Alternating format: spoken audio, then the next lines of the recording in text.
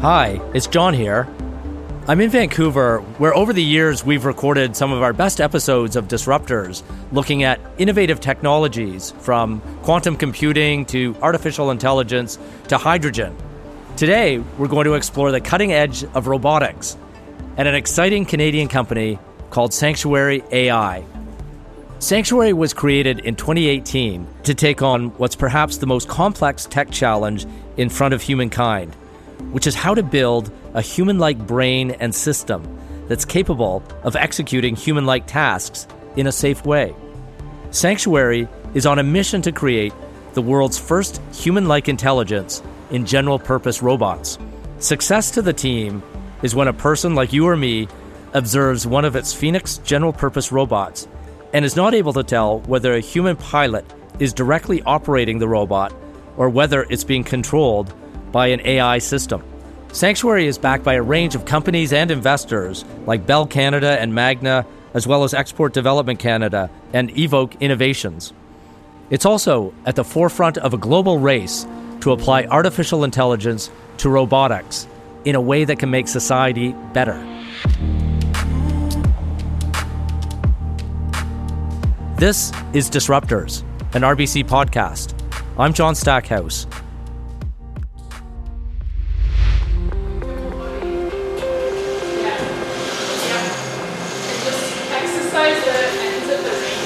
What you're hearing in the background is the sound of engineers at Sanctuary AI.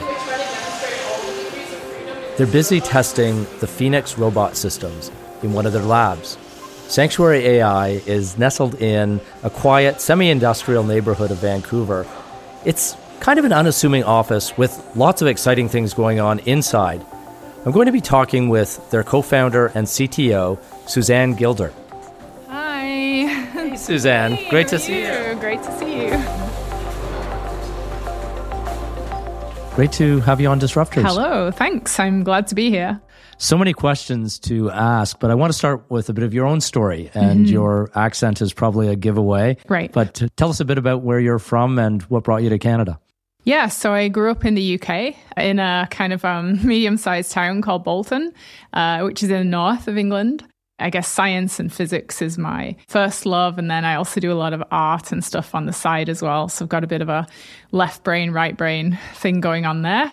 I studied physics and electronics at university, did a PhD in quantum physics. And then at that point, I decided to move to Canada to join a company called D-Wave. So that's kind of where my foray into industry started, I guess. We'll get a bit into the D-Wave story. We had them on Disruptors a few years ago, but tell us about your initial interest in robotics. Well, I did hobby electronics with my dad, so I like building circuits and things like that. But when I first got interested in robotics properly was when I read a book by Jeff Hawkins called On Intelligence. And it was talking all about how the brain worked.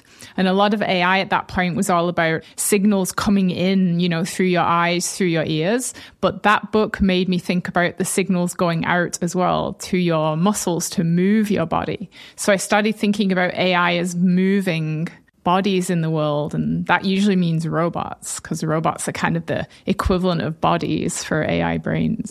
When did you build your first robot? I think it would probably be around 2012 or 2013 was the first proper one. And since then, it's amazing that it's been just a decade, but the transformation of robots is breathtaking. Yeah, we've gone from having like tiny 3D printed sort of hobby robots all the way to one of the world's most complex, full-sized humanoid robots, I'd say. We all have visions of robots often given to us or imprinted on our brains by Hollywood. I'm going to age myself here by saying I grew up with a TV show called Lost in Space, where there was this classic robot character, which I still think of as my reference point in robots. Curious what in popular culture with robots inspired you? I think the movie that inspired me the most was Chappie, which was kind of interesting, sort of like gangster movie involving robots. But the thing I liked about the storyline there was that the way the AI system was developed to control the robot and the business and the industry and how that robot went out there into the world, I thought was quite realistic, even though the movie itself was a bit crazy. As you said, you came to Vancouver, you came to Canada for D-Wave, really interesting company in the quantum space. How do you go from quantum to robots? So when I joined D-Wave, I was originally doing kind of physics experiments, but I found that I had a flair for actually programming the quantum computers and applying those quantum processors to problems. So I got pretty good at quantum programming, specifically for solving AI problems, and then got really interested in AI. And it was around that same time that I read this On Intelligence book, and that made me think about AI in terms of robots. So it was a bit of a weird pivot from quantum through AI to robots. And actually now I'm getting back again interested in the quantum computing stuff, because I think there are some ways we can apply quantum computing to robot and AI minds. So it's kind of coming full circle. So before we get to quantum meets AI meets robots, tell us about Kindred, because that was a company you co-founded with Geordie Rose, a great entrepreneur and innovator who you've started Sanctuary with. What was the vision for Kindred? Yeah, so the vision for Kindred was like very similar to the vision I've had all along for all these projects, which was we wanted to create a machine with human-like intelligence. And we started by building these small humanoid robots. They looked kind of like Johnny Five from Short Circuit. But the problem was, because they were so small, they couldn't really do anything. So what happened at Kindred was we took the control systems and the AI we'd been developing, and we built a product robot that was very different from that. It was an e-commerce warehouse application where items came down a chute, and then the robot had to sort the items into different bins. So we built a fleet of those, and it was a very successful product. But we kind of lost a little bit of the original spirit of the mission of this sort of more human-like AI. So although Kindred was very successful, we decided to spin out Sanctuary from that in 2018 to kind of go back to that early humanoid kind of vision.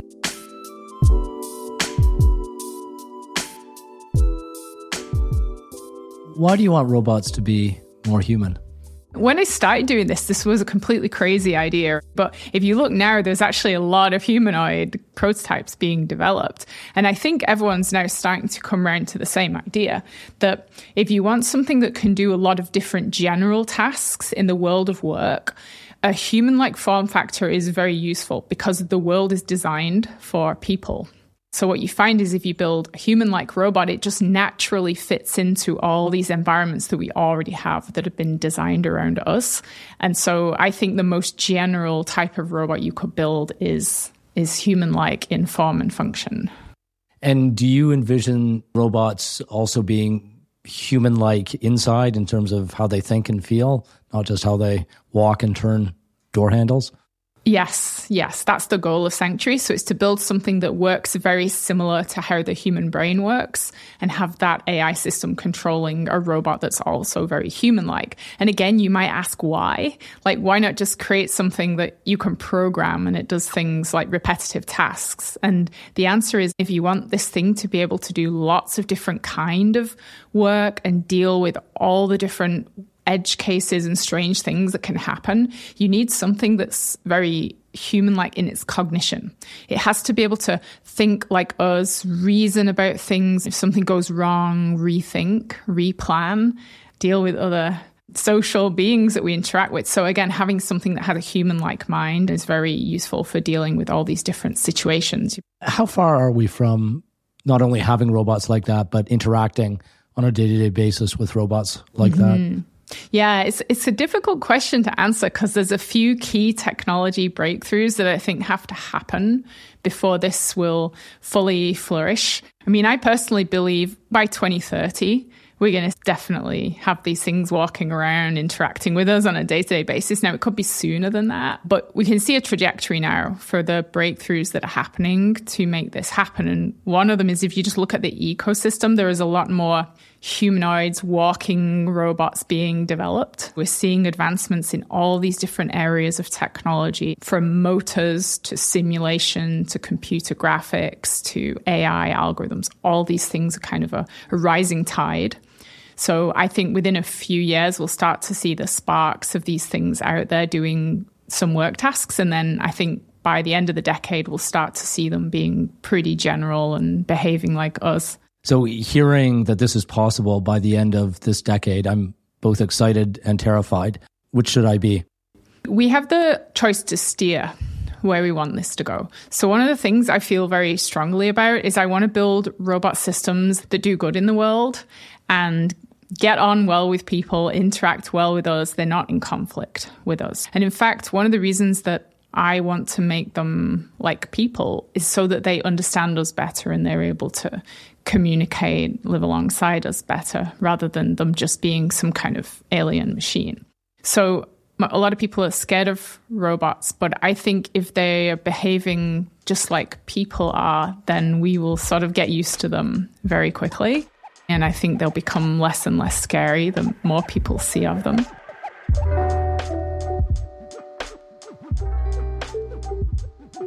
Tell us what your robots can do today.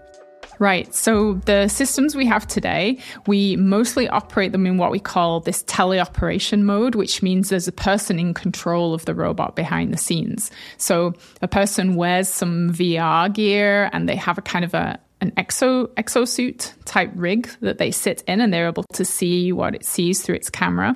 And so a lot of the tasks that we test, we put through this mode first, because we want to make sure the robot can physically do the task. And then once we know it's physically capable, we then move to trying to automate the task or trying to get the AI to then learn from that person to do the task. So we're focused on fairly simple tasks, I'd say at the moment, like picking different objects from containers, placing them in other containers or on shelves or on fixtures. But if you look at most of what our brain is evolved to do is actually things like this. Majority of our brain is just all about understanding what objects are, how to use our hands to actually interact with the world and dexterously manipulate things and coordinate our entire body. We just take it for granted, but it's actually quite difficult to get robots to do that.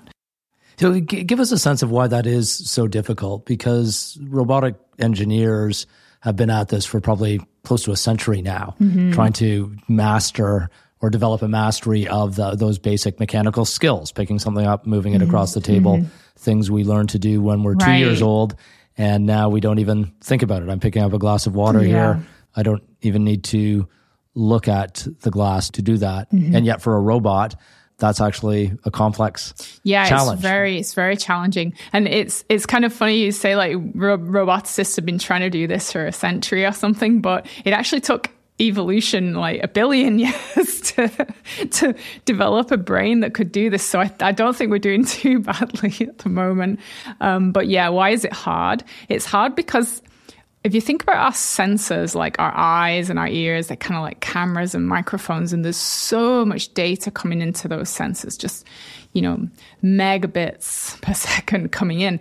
Our brain has to somehow turn that crazy stream of data into kind of a model of the world. And so that is just a really hard problem in itself. And then it has to do the opposite as well. It's like has to turn a small piece of information into a stream of data that can control all the different motor signals. There's just so many of them. So that's why the problem is hard. It's not impossible, but it just takes a long time. I won't take it for granted the next time I reach for a glass of water.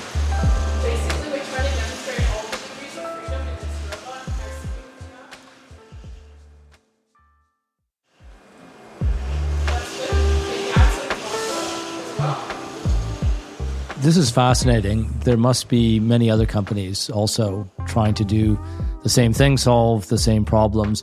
What do you believe is Sanctuary's advantage in this this so-called space race for robotics? I think we're kind of a systems integrator. So we take a lot of pieces of different technologies and we put them together in a whole system. So we don't just build robots, but we build all these different modules in the brain that controls the robot. And we don't want to reinvent the wheel. We don't want to build a module if we can get something off the shelf that works. Large language models are a great example. So when large language models came along, we realized we could actually integrate that into the brain of our robot. So we kind of got a nice prepackaged piece of technology that could enhance it already. So I think our advantage is we're very flexible. Whenever something new comes out, we're quickly able to integrate it into our full system. So you're essentially putting ChatGPT inside the robot's brain. Yeah, that's one of the things we put in there, yeah. What does that do to the robot? Right. So, well, it allows it to, I don't want to say understand language, but it gives it a mechanism for translating language into kind of actions or other things that our brain understands. So the programming language that our brain uses is not anything like natural language or English or anything. It's quite mathematical. So what things like ChatGPT or large language models enable you to do is kind of translate between what we mean when we say things and how that mathematical brain understands things. Eventually, from the way you describe it, it's hard to imagine there being a difference between robots and humans, but is that going to be the case? I mean, I think there'll still always be differences. Early on in Sanctuary, we made some robots that actually looked much more like people, but now we've made them look a bit more like industrial droids. Slightly. Is that just to keep all of us from freaking out when we see something that looks like us and acts like us? Yeah, there were a bunch of reasons. Mostly it was for functional purposes, like it's just easier to build something like that and kind of get it looking good. But I mean, who knows? I think anything could happen in the future. I think we would have a mix of different types of robots. So there'll be some that look very industrial. Maybe there'll be some that end up looking more human-like. I can imagine a rich future of different robots. I'm having visions of Westworld. Right. I mean, the whole like Westworld problem is when you have these sort of sci-fi stories, they're always very dystopian. People who write sci-fi stories want to introduce a lot of like conflict and drama into the storylines. But I caution everyone to think that they're doing that for a reason, to make a good story. It's not reality. Most of us just want a device that will take the garbage out or mow the lawn or shovel the driveway. Yeah. Well, let's get into some of the applications. Where do you see the next generation of robots being actively used out in the economy or in society? So I think what we're targeting is places where there are, problems with labor shortages, in areas where there just aren't enough people to hire to actually do tasks. And then secondly, those tasks themselves are very repetitive, very dull. They can often be dangerous. So I think looking at these kind of tasks first is nice because you're taking people out of harm's way. And then in many cases, there are no people to do those jobs anyway. So the reason they haven't been automated yet is that there are often edge cases where things can happen that a regular robot wouldn't be able to deal with. So imagine someone has to pick a part out of a bin and then like place it in a certain direction on another thing. Well, what happens if that part falls on the floor? A normal robot wouldn't know what to do. But if you had a general purpose robot, it now would be able to deal with that edge case, like bend down, pick up the piece, put it back in the bin or whatever. So we're looking at those kind of tasks first. But then eventually I'd love to see these robots actually opening up entirely new job areas that we haven't even seen before. So initially we'll be looking at labor shortages in places where there aren't enough people to do work. But then eventually I would like these systems to do jobs that don't actually even exist yet. A lot of the shortages that we all hear about are in areas that can be both repetitive, but also have their own kinds of complexities. I was out with developers here in Vancouver listening to their challenges with getting construction workers. And we know how many homes we need to build in this country over the coming decades. Yep. And yet construction work is very complex. It's hard to move around, to use the tools. Yeah. How far are we from having construction sites run by robots? And I could say the same about nursing wards and firefighting stations and the like.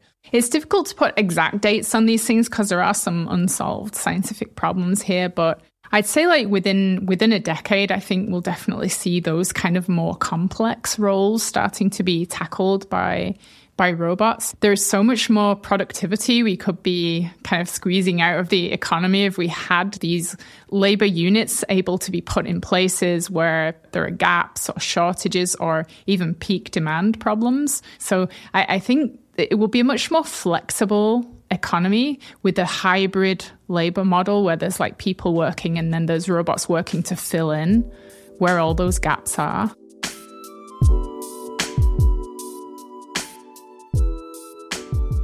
How are we as a species going to need to adjust to work side by side with robots, maybe work for robots. I don't know how it'll evolve, but how do we need to change? One of the reasons I want to make robots that are very human-like, like people, is so we don't have to change very much. I want them to be very familiar to us already. So I want to build systems where when you talk to a robot, it's just like talking to a person. You don't really need to modify your behavior. It might be a little weird at first, but within a few days of working with that robot, you're considering it like to be your buddy or a great coworker. If you think about when cell phones first came out, remember people thought they were awful. And now everyone can't live without their cell phone being right next to them. It's almost like a little pet or something, right? If it's not there, you feel so distressed. So I think these robots will be like that. And it seems weird now from our vantage point, but I think we'll get so used to working with them that we'll actually start to maybe even rely on them a bit or trust them. Lots of companies come to you looking to develop use cases. Which sectors do you think are going to be most active in adopting robotics in the coming few years?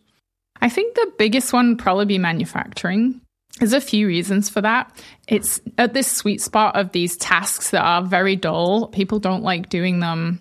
They can't fill the roles, and these tasks can often be quite dangerous as well. And the other cool thing about manufacturing is you can onshore, because the cost will be lower. So we can essentially bring back a lot of manufacturing or start spinning up our own manufacturing here in Canada. We could become a leader in manufacturing, right? It's sort of difficult to think about today because we think about certain countries as being where you get everything manufactured. But maybe with these new kind of robots, that doesn't have to be the case. Maybe the game is going to change. Absolutely. We trade with those countries often because of cheap labor. Exactly. That's our comparative advantage, and this is creating the ultimate in cheap labor. Although robots aren't made for free, how costly is it to produce a robot today? It's really a function of the volume of units you're producing. So it's kind of like cars. It can cost millions of dollars to create a new kind of like concept car. But once you've created it and it goes to mass manufacturing, you can produce them for like, $10,000 to $20,000 or something like that. So the same is true of robots. They're expensive right now, but I can see cost of them coming down to similar to how cost of cars scale over time. It's really just a function of how many of them you're building. I don't think many Canadians appreciate how advanced other countries are in robotics, particularly in Asia. China has something like 10 times the number of robots as the US has and 100 times Canada's rate. Where in the world excites you most in robotics right now? So although lots of countries are now able to create these robots, the real value is going to be in the companies that are developing the software. So I think here Canada has a huge advantage because we have a storied history in AI development. Like the people who are known as the godfathers of AI did all that research here in Canada. So I think, because we're not classically known for manufacturing and hardware, I don't think that's really a problem because we can become a leader in the software and the control systems, which is where most of the value is. So the hardware can come from somewhere else and we'll develop essentially the brains of the robot. We also have a tremendous advantage in our universities. Well, that's why we have those godfathers of exactly. AI. I think it's 6 of the top 100 robotics schools in the world are in Canada, 3 of the top 50. That's really impressive. How should companies or public sector organizations, for that matter, be thinking about robotics? So I would have said a few years ago it was pretty niche and new, and the people that were interested back then were very early adopters. But what's happened in the last few years is the category is actually now starting to emerge as a thing. So I'd say anyone who's in business, especially in manufacturing or industrial type businesses, to start having a look at this category because it's now definitely on the horizon. It's becoming a big thing, and I think their competitors will probably be looking at it as well.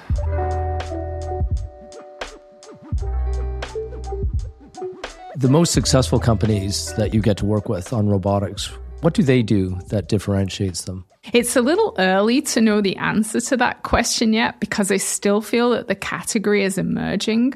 But I think what's going to happen is the really innovative companies are going to be the ones that see the furthest out and don't kind of get trapped in let's build a special purpose robot for one task first, and then we'll expand from there. I think it's going to be companies that are really looking at solving the fully general problem of how could you create a robot that could go around and do anything. So one thing that's both very scientifically interesting, but also very easy to explain to someone is this idea of a domestic helper robot that can do all your chores for you. And it sounds kind of boring and mundane, but really trying to think about how to solve this problem, I think that's where the companies of the future are going to get ahead, like taking a stab at those really hard problems that seem out of reach right now. Because in 5 years' time, when those companies are maturing, it won't be out of reach anymore. You're very hopeful about robotics. I can feel it and hear it in your voice. What's your greatest hope in the next decade? And equally, what's your greatest fear? My greatest hope for robotics is that we really do figure out and learn and grow these things such as they get along with us. And we're able to work alongside them and not have that kind of conflict that you see in the sci-fi movies. I think we need to have a mindset shift, moving away from this thing that we fear to something that's there to help us and really sort of like lift us to the next level as a civilization. My biggest fear is that we're not able to be mature enough about this kind of technology and we over-regulate, we start banning things, and then things suffer as a result. So I really do think with some scientific and AI advancements, we can address some other problems that we're having in the world, like supply chain issues, climate change, disease prevention, and things like that. I think AI and robotics could really, really help with these areas where there are huge, open, unsolved scientific and geopolitical problems. And so my biggest fear is that we don't embrace that and we kind of get stuck in a stalemate of everything being regulated and stopped. As you're building Sanctuary, and by the way, I'd love to know why you call it Sanctuary, are you needing to bring in different skill sets and ways of thinking to help you think through these fascinating but fairly deep challenges? Mm-hmm. Yeah, absolutely. So on your first question, why do we call it Sanctuary? Well, it was designed to be a place where we could create this little bubble of unreality. So when we started Sanctuary, people didn't believe these humanoid robots with human-like minds could exist. So we wanted to create a place that was a sanctuary for people that actually believed in that and believed that these kind of systems can be built and used for good. So I think it's great to have like a lot of scientists and engineers, but as we grow, it's really important to understand how these systems will go out there in the world and integrate into business and industry and life in general. So we need a lot of different people who have a lot of different expertise, you know, everything from hardcore engineering to understanding creativity and design, and then people who really deeply understand customer needs and how these systems might be integrated. So yeah, lots of different skill sets I think are needed to really make it happen and bring it into the world. We've talked a lot about robotics and it's incredibly interesting, but I'd love to know a bit more of your thoughts on humanity and how you hope these advancements in robotics can change and improve humans. So the obvious answer is they can come into our everyday lives and really help. But I think the more kind of a thought-provoking answer to this question is we're trying to build minds and brains that control robots. So in doing so, I like to think we're actually understanding more about how our own minds work. And I think understanding ourselves and how we behave and act and how we process the world and process emotions and everything as people, I think we need more of that. I think we need more introspection. So ironically, by building AI minds, I think we're actually going to understand ourselves better. That's a great message of hope to leave our listeners with, Suzanne. Thank you so much for being on Disruptors. Well, thanks for having me. It was really fun. Leaving the Sanctuary Labs, I'm back on the streets of Vancouver, and it all feels very human again, and yet very different. There's people, I think they're people, driving cars and walking their dogs and going home from work and doing what humans do. That won't change. But as we all know, technology is profoundly changing almost every aspect of our lives. We just need to look at the phones in our hands to realize that. And the power of robotics, especially when AI is applied, is almost beyond human comprehension. And that's the exciting part. When we apply our imagination to the power of technology, we'll be able to tackle what today seem like insurmountable challenges. At least, that's always been the hope and promise of technology. And it's really up to humans to take advantage of that. This is Disruptors, an RBC podcast. I'm John Stackhouse. Talk to you soon.